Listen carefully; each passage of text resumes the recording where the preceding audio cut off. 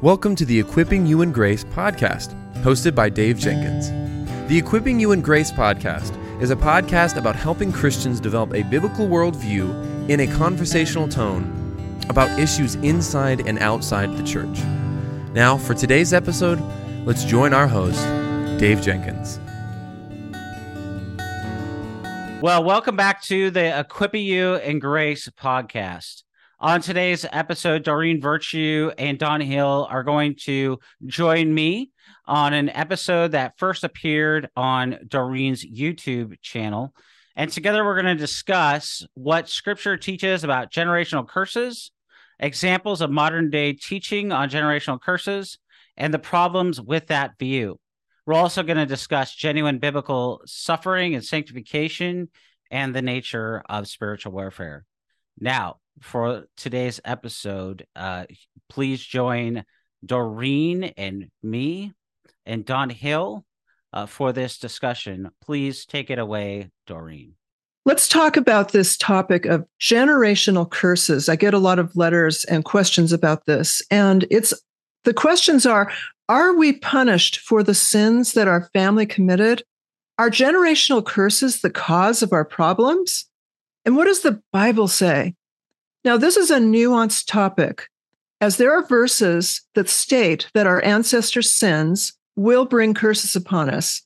But also there's verses that state that we are only responsible for our own sins. And once we are saved and in Christ, we are a new creation, and that there is no condemnation for those who are in Christ. Praise the Lord.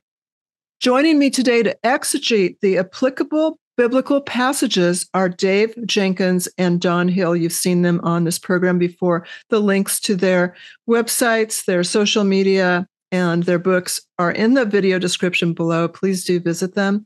Dave Jenkins is a theologian and author and the executive director of Servants of Grace.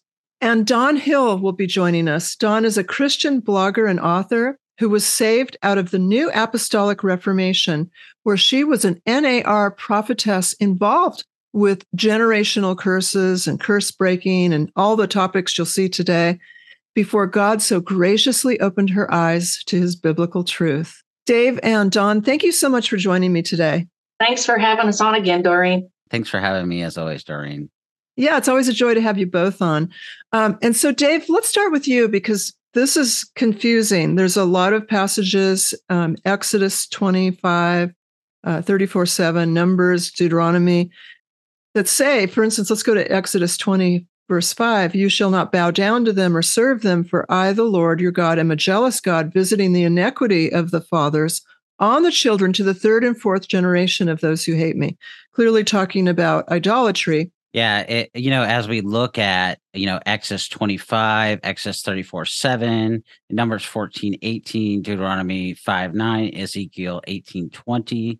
I'm going to start by reading each one of these passages. So you already read Exodus 25, so I won't read that, but Exodus 34:7 says, keeping steadfast love for the thousands, forgiving iniquity and transgression and sin, but those who will by no means clear the guilty, visiting the iniquity of the fathers on the children and the children's children to the third and the fourth generations.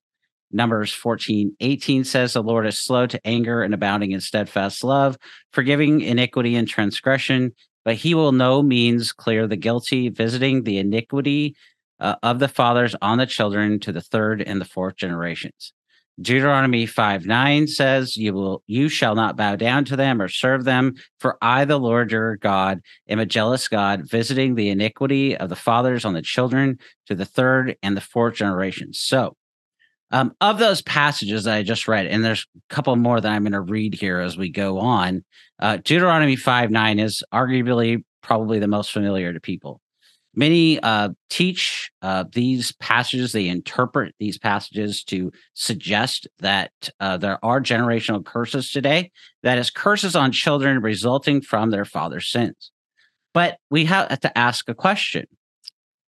Is that the point of these passages? Is that the point of these texts? And as we look at the context of these passages, we can say very clearly that that interpretation is not warranted and it's not a valid one. Whereas God's wrath will be visited to the third and the fourth generations for those who hate God, his mercy would be visited on thousands of generations for those who love God.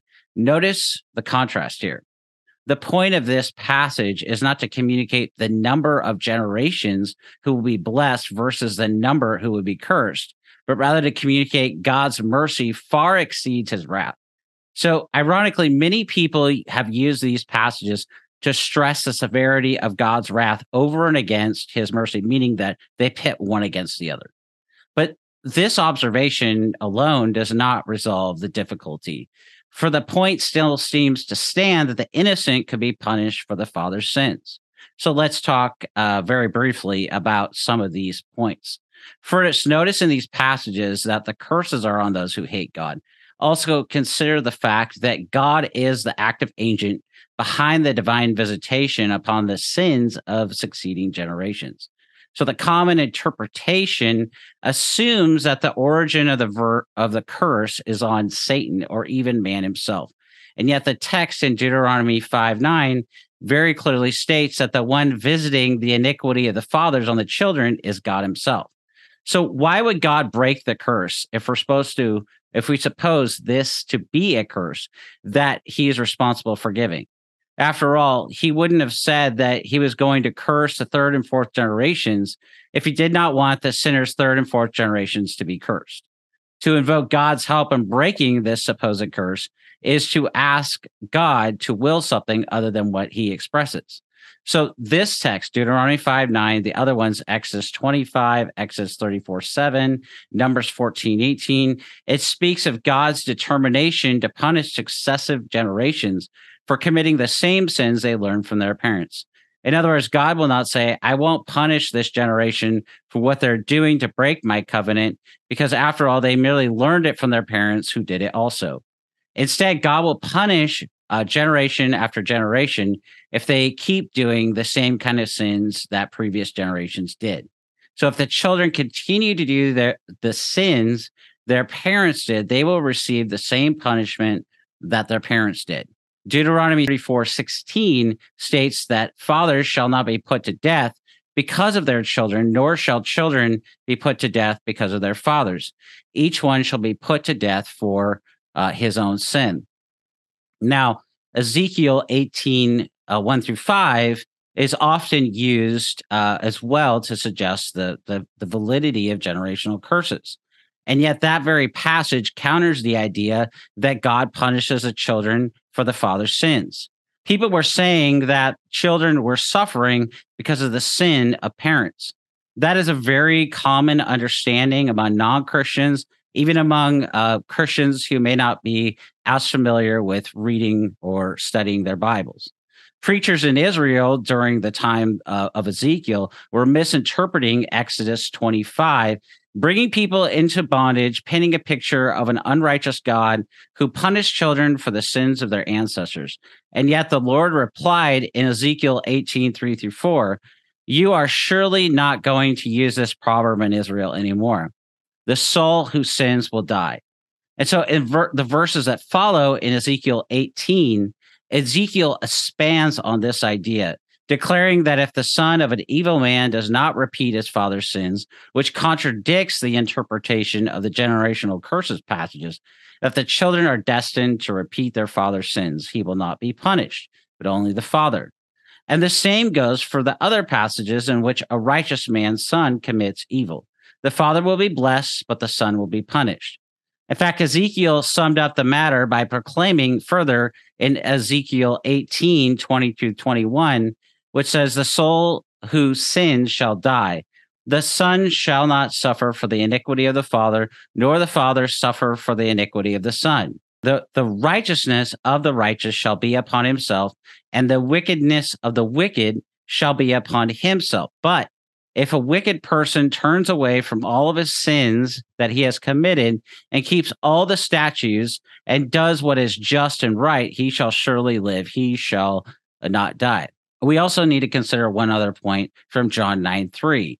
And there, upon seeing a blind man from birth, Jesus asked, who sinned, this man or his parents, that he was born blind? Now, Jesus responds saying, neither did this man nor his parents sin, but this happened so that the works of God might be displayed to him. Now, contrary to the disciples' belief, he was not paying for his ancestors' sins. His infirmity was unrelated to his sin. It was for the glory of God. And so in light of this teaching concerning personal responsibility for sin, any interpretation of Deuteronomy 5:9 or other passages that we consider that yield a contrary idea other than what I've discussed here so far, it needs to be refuted. This understanding of generational curses has nothing to do with God. While it's also true that the human tendency is for children to repeat the sins of their parents, this is not due to the fact that God cursed them, so they must repeat the same sins. There's nothing supernatural about it. It is a phenomenon of human nature. We learn from example, we learn from influence. We tend to do what we've learned by the example of others. Now, to your point, Doreen, Scripture communicates that consequences, not curses, are passed on through the generations. So while the notion of generational curses is foreign to Scripture, there's a sense in which the curse of sin has been passed on from generation to generation. That is, to be clear, through the first Adam, all have sinned and fallen short of the glory of God, as Romans 3:23 says. Through the second Adam, or the last Adam, Jesus Christ, atonement is offered to sinners. Paul says in Romans 5:18, consequently, just as a result of one trespass was condemnation for all men, so also the result of one act of righteousness was justification that brings life to all men. So through no act of our own, we are condemned. Likewise, through no act of our own, we are saved, as Romans 5:12-21 says. Jesus bore our curses by being made a curse for us, as it is written, cursed is everyone who hangs on a tree, in Galatians 3:13. So if any such thing, such as a generational curse, does exist, that curse over our very life would have been broken by Christ. In Christ, we receive the mercy of God, not a curse. Romans 8:1 says, there is therefore now no condemnation for those who are in Christ. And in 2 Corinthians 5:17, it says that we are new creations in Christ. Well, that's pretty thorough. That really helps to exegete this. It really seems like it was an Old Testament warning from the Old Covenant more than the New Covenant then. Yeah. Okay. Well, thank you very much for that, Dave. Don, we would love to hear about your past involvements with generational curses. There's teachings out there. If you've had different things happen in your family, like divorces or poverty or certain illnesses like diabetes and things, it was this feeling of you had to break this generational curse, that the curse stops with me. There's teachings out there that I'm a bloodline breaker, which that puts you in really the category of being your own savior. Really, you're not relying on Christ. It's a man-centered view, man-centered doctrine. And so there's always this, it's like a hamster wheel, Doreen. I mean, it's just like, if you ever battled in your life with something, then it was one of the thoughts that you could go to was, well, maybe I have a relative that did something and it's passed down the bloodline. I mean, there's teachings that even demons would attach to people's bloodlines, and that you had to break that off and you had to figure out which relative could have done that. So that way you could be free.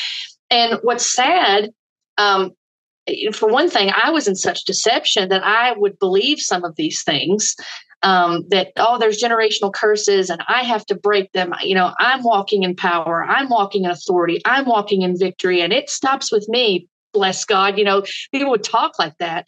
But really, that's relying on you. And it's relying on what power you think you have rather than relying on Christ and realizing, Galatians 3:13, that was one of the passages I came to coming out of this movement and reading it and thinking, okay, well, this is under the old covenant and this is the context of it. Jesus I'm redeemed from that curse. That this is not something that applies to me. I'm not responsible for the sins of my ancestors. I'm responsible for my own sins, and Christ is my savior. I'm not my own savior. So there's a lot of that out there. And unfortunately, what it does, it's very legalistic. It creates bondage in people to where they never understand true freedom in Christ. And Christ brings rest. He brings peace with God. He helps us to understand the peace of God. He brings true freedom. It doesn't mean that we're not going to battle with things, but there's such a difference when we understand biblical Christianity, that it's not this paganistic way of handling things in life and trying to figure out where this, I call it a myth. This is a myth, I believe, that, Scripture with false teachers, they perpetuate these myths because they want to keep people following them. And unfortunately, again, this is another thing that's very lucrative. I mean, people make money off of these types of teachings because it tickles people's ears. It gives them the feeling that they are doing something and they have power, when really it's deception. As I, watch these clips, from Derek Prince, Stephen Furtick, I've been reading on it, especially Derek Prince. It's all about, like you're talking about, breaking off this thing. But then where is the power of God in the gospel that Paul talks about in Romans 1:16? In fact, there's no mention. Derek Prince talks about making a U-turn, but then he never tells them to look to Christ or trust Christ. And I thought that was really interesting. Of course, as we've talked about before with Doreen and I have talked about, and we talked about, did a roundtable on that. It's just interesting because, like, for repentance to be biblical, it's not just being sorry for your sin; it's turning away from your sin and trusting Christ. Very basically. Yeah, that's where it gets confusing, because a lot of these false teachers seem to say, as Don was talking about, very me-centered, that if you would repent for your idolatry, you will break the generational curses. Now, repenting for idolatry is biblical. So this is that truth with lies mixed in. Right. But to say that we're going to atone for our ancestors, that's pretty blasphemous. It's putting yourself in Christ's place, who atoned for the sins of those who believe in him. They have the right principle. And so when people hear the principle, they're like, oh, principally, that sounds good, because, it doesn't go far enough, and it has the wrong emphasis. So you never hear about Christ and his death and burial and resurrection. You never hear of the sufficiency of Christ. I just have to wonder, like, the power seems to be on an event rather than on what has been finished and signed and sealed and delivered in the death and resurrection of Christ. Yeah, and it seems like that the power's in the formula. I mean, when I've listened to Derek Prince and others, they give this almost like this checklist. Well, first you got to do this, and they'll start with a scripture maybe, and then they'll go down, and then the scripture seems to not be there. I mean, they're just creating this formula of, well, you got to do this first, according to the scripture, but then you got to do this, and then you got to renounce, and then you got to repent, and then you got to confess, and then you got to and then you'll be free. And again, it's like, I agree that repentance is most certainly needed, and it's biblical, but this formula that has been put together and trying to justify is not biblical, unfortunately. And then it just leads people into further bondage and leads them away from Christ and unto themselves.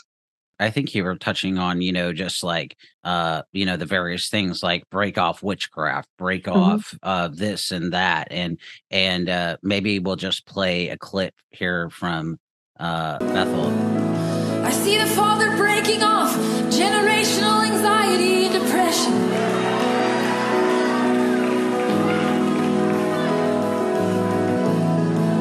What your mama had, what your daddy had, what your grandpa and your grandma had, you don't get to have.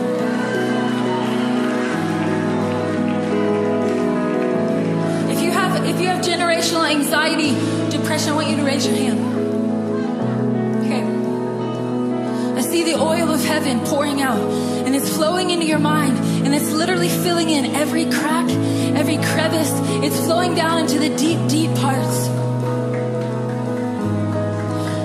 And he's speaking right to your heart, and your children's children will not have anxiety, and they will not have depression, and they will not have the heaviness, the cloud of heaviness. We give you permission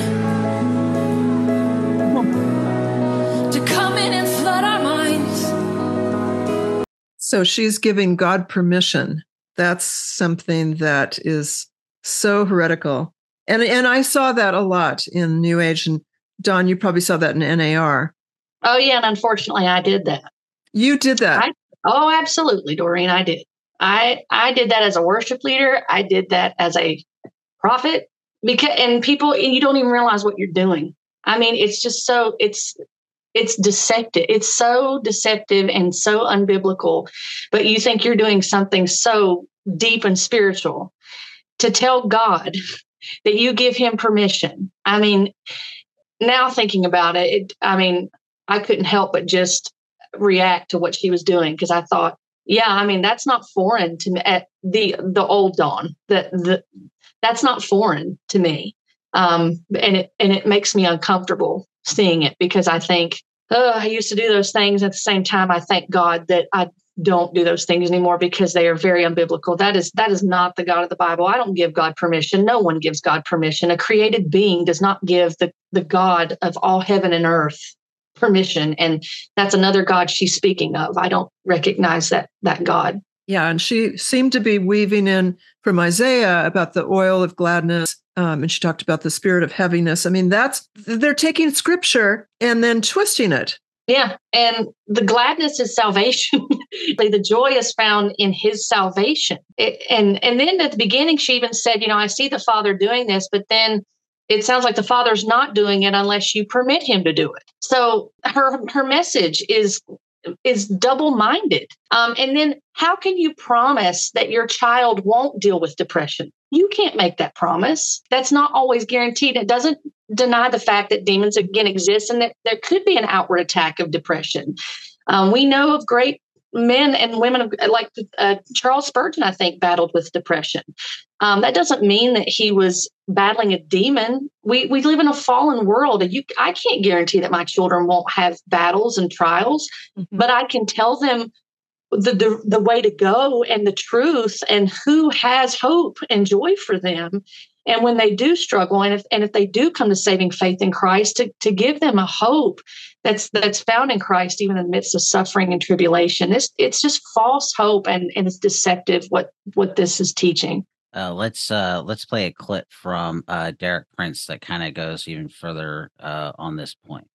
If I can put it like this, some of you are going the wrong direction.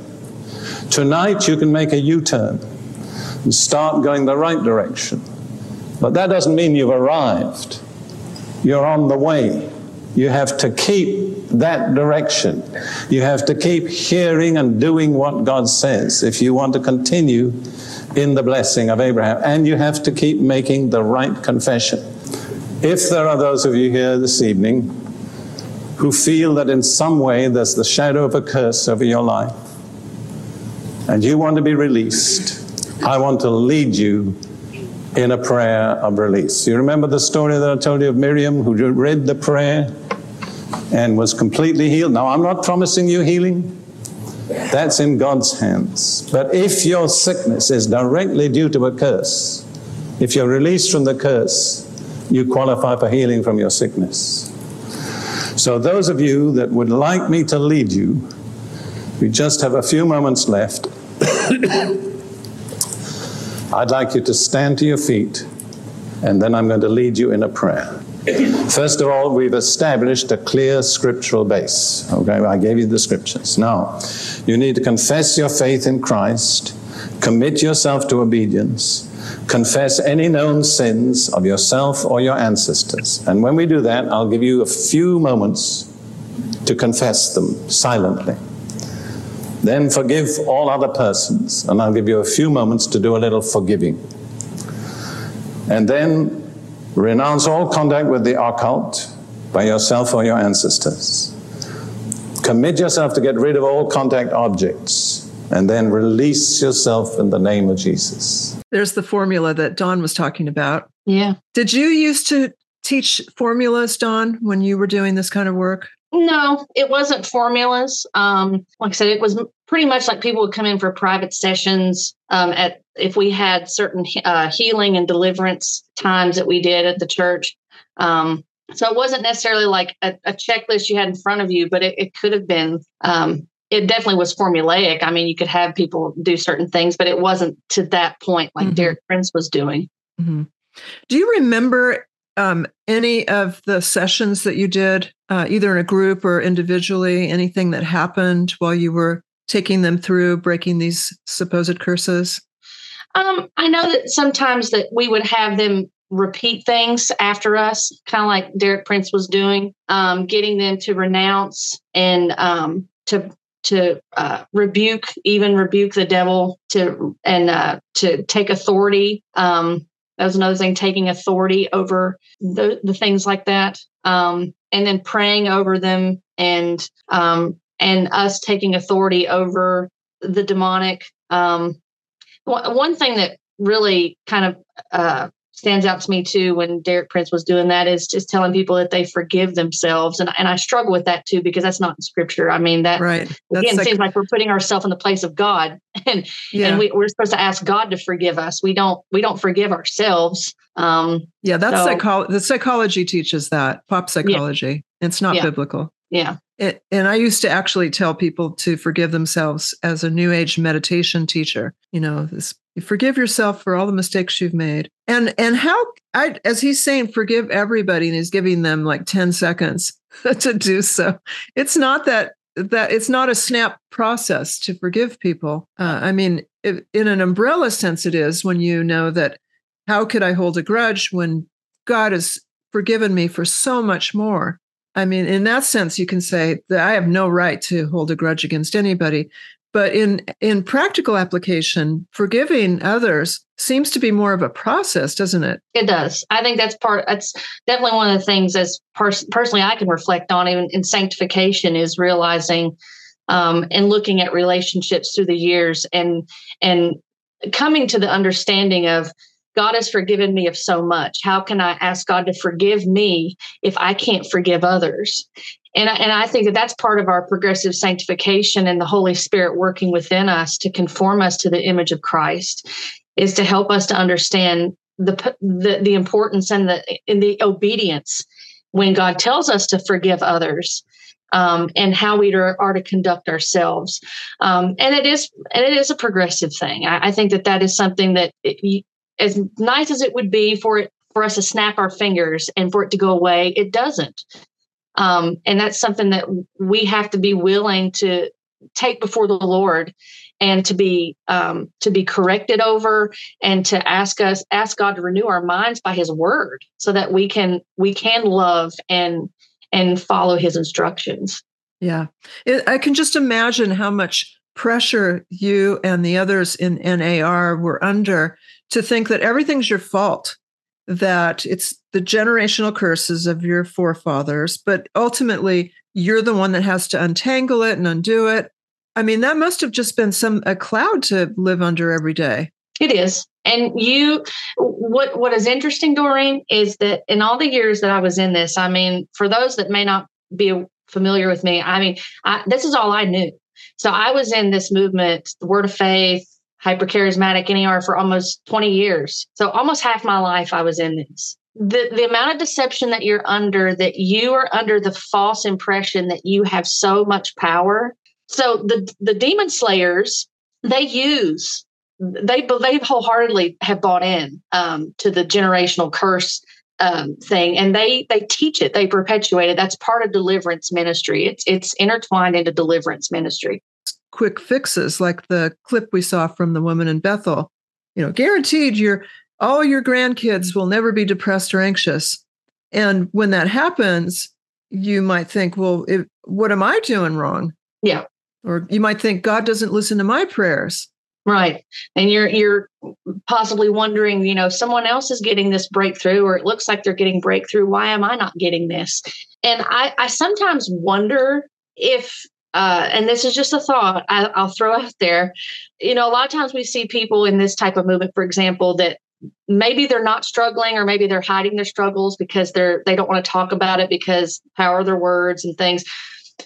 But I wonder sometimes if there is truly a demonic aspect to it, if they're leaving people alone because they're perpetuating these teachings, if that makes sense. Yeah, it totally does. And it gives a false perception of, oh, well, they're truly walking in freedom, but they're teaching false doctrine, so they're not really a threat. Whereas believers, we're not promised an easy road in Scripture. Yeah, what you're saying, John, reminds me so much of what Paul said in 2 Corinthians chapter 1, where he was talking about all the troubles and the tribulations he went through. And it's one of my favorite verses in verse 9 of 2 Corinthians 1. He said, "Indeed, we felt that we had received the sentence of death, but this happened that we might not rely on ourselves, but on God who raises the dead." That's what the Word of Faith and NAR and New Age doesn't understand or teach, is that God allows suffering for his glory. And in this case that Paul was talking about, like you're talking about, to bring you closer to God, to help you to rely on God, to lean into God. And this, Dave, I'd love you to speak about this, how the sovereignty of God, how in view of what Don was talking about with the beliefs about generational curses. Basically, Derek Prince and the others who teach this, they place the wrong emphasis on some sort of magical incantation. If I do this, then this will happen kind of situation argument. But the problem is, as I was talking about in those passages that we were considering earlier, the initiative begins with God. God is sovereign over all things. So, Don, you were just talking about suffering. Many people unjustly accuse God. They focus on some sort of like practical strategy in which to deal with suffering, which isn't a bad thing. Okay, we do need help in the midst of our suffering, and God provides that help. So it sounds good. But what people forget is, what about Job? What about Joseph?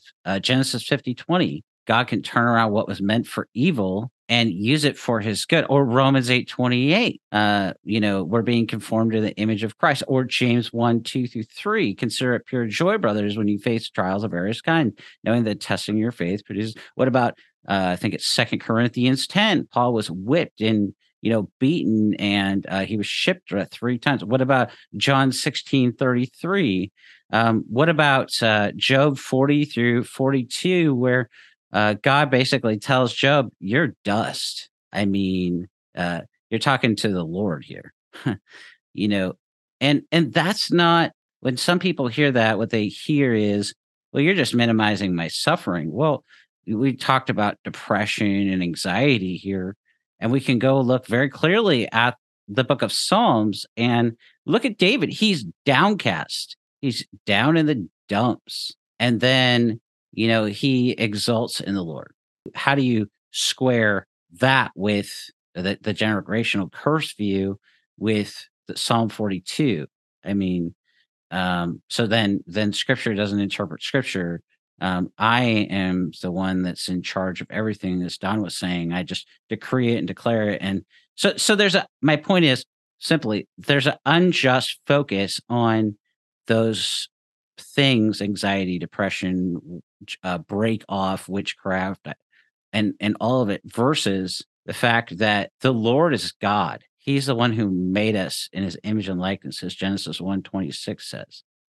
He's the one that Scripture is crystal clear on. He upholds us. He governs the cosmos. He rules and reigns over all things. He is providential. He orchestrates all history from beginning to end and everywhere in between. And so to unduly focus on a deliverance, a curse, or whatever, apart from the sovereignty of God, is to focus on yourself, to make yourself the point of the worship, which is what Romans 1 so clearly talks about. And Don, you were going there as well. And earlier, it's the worship of self. Rather we have John Calvin once said, the human heart is an idol factory, and that's where we go. And what our hearts need is to be redeemed. That's right. We do not need the deliverance that's offered by Derek Prince or anybody else. We need the deliverance, the freedom that Jesus spoke of from Isaiah 61 and Luke 4, when he said he came to set the captives free. As Luke 19:10 says, he came to seek and to save the lost. In John 10, he goes after he leaves the 99 and he goes and to save the one lost sheep. Jonah 2:9 says that salvation is of the Lord. Amen. Thank you. So we just want to also note, because we'll get letters otherwise, that we're not saying that spiritual warfare isn't real. We Right. acknowledge what the Bible says. Ephesians 6 really lays that out, that spiritual warfare absolutely happens. It happens to believers. But we're saying that the Bible gives us these parameters of how to deal with spiritual warfare, such as put on the armor of God, submit to God, resist the devil. We are not the ones in charge. We're not the ones who are sitting there as demon slayers, like Buffy the Vampire Slayer. And especially, we're not decreeing, declaring, or commanding God, forbid, to do things. Jesus was the one that cast out demons. Yes, he gave authority to the 12, to the 70. He gave authority to the one man that John was worried about because he wasn't part of them in the book of Luke. But there's nothing in the New Testament epistles to the early church that gives us instructions to break generational curses, to do deliverance on our own, and even more than that, to do so, to try to have one-on-one conversations with the devil or demons is spiritually dangerous. It's actually insane because they're going to outsmart you. They're evil geniuses. Why would you want to talk with them when you can go to the one who promises to be with us always, Jesus? If someone is coming with the argument is based in Scripture, your experience is at the mercy of Scripture. Scripture is not at the mercy of my experience. Amen. My experience is to be judged and to be tested against Scripture. And if it's not founded in the final authority of the Word of God, rightly divided and rightly understood, then it is to be rejected. And it doesn't matter who said it. It doesn't matter. Derek Prince is not, he's a, I'm going to say it and people are going to get mad. If people get upset with you talking and with us mentioning Derek Prince or anybody else, then we have touched a sacred cow in that person's life that they don't want touched. Right. You've idolized a man, and nobody is off limits. We're not off limits from being tested. Neither is someone that is beloved by millions or whatever. No one is out of bounds by being tested. We're all to be tested, and the final authority is Scripture. And there can be true believers that are wrong, but a true believer will receive correction. A true believer loves the truth of the Word of God. They love it. I mean, Psalm 119 is replete with that, of the psalmist talking about how they love the law. They love the instruction of God. They love the commandments. They love the testimonies. They love his precepts. I mean, Psalm 119 goes on and on about that, the longest psalm in the book of Psalms. If we love God's word, then we have to be more fierce about defending the word of God than defending a man or woman that we respect or hold in high esteem. We cannot sacrifice Scripture for the sake of a man or woman. That we're going to get way off base in doing that. And so I would just encourage those that listen, if you get your feathers ruffled up by that, you need to realize that maybe you need to step back and go, am I idolizing this person? Or do I really value the truth of Scripture and value what God's word says? Because we want to honor God's word. And when we're not representing God's word in truth, we're not honoring God. So true. Yeah. In the video description, there's a link to a video that Dave and I did about Derek Prince. And he's was a Pentecostal pastor who idolized the heretic William Branham. So there's a lot of things that he did that are off base, even though he seems charming with his suit and his British accent. And he does talk about the sins that have consequences. We want to, as Don was saying, avoid idolizing him, especially since he did twist Scripture. And I just want to say one last thing to touch on Dawn so that nobody misunderstands what Dawn just said. Dawn's not minimizing, and we're never going to minimize people's feelings, because like I was talking about earlier, if the Psalms are replete with David expressing his heartfelt struggle, depression, Psalm 42. Martin Lloyd-Jones wrote a book on spiritual depression, largely focusing on these things. And in spiritual depression, Lloyd-Jones talks about the cure and the remedy. And we have to remind ourselves, like David did in the Psalms, about the truth of Scripture. And there is a great danger, as you were talking about, Doreen, in placing psychology and other things and our feelings above the Word of God. But like you're saying, Don, the Word of God is to be our final authority. It's not first our feelings and a Scripture running along the same racetrack. It is first Scripture interpreting and telling us and instructing us, this is how to deal with our anxiety, our depression, our anger, and those kind of things. And just a reminder, even Hebrews 4:15 and 16 tell us that, Jesus just was tempted in every way, and yet he didn't sin. And this is why he invites us, he summons us to come before his throne. And that's a invitation 24/7 that we have because of the finished and sufficient work of Christ. And so we can come to God, and he knows us, he understands us, he cares for us. And so it's not an emphasis on a magical incantation. It's actually an invitation to, because we've been united to Christ by faith in his name, we have communion with him. And it's an invitation to enjoy the communion that he has given to those who are in Christ, which is far greater than anything that Derek Prince or any of the other generational curse teachers could ever offer to anybody. That's so true, Dave. Mm-hmm. I want to thank you both for being with me today and shedding biblical truth, biblical light on this topic. And if you have any questions, you can get a hold of Dave or Don. Their contact details are in the description below.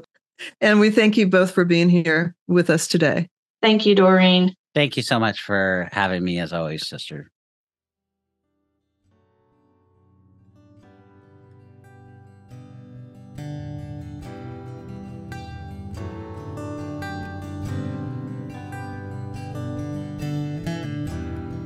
Thank you for listening to the Equipping You in Grace podcast.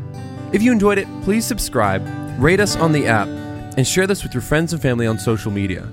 If you want to find us on social media, you can find us on Twitter @Servants of Grace, on Instagram @Servants of Grace, or by searching @Servants of Grace on Facebook. You can also find this episode and many others like it on the front page of our website, servantsofgrace.org.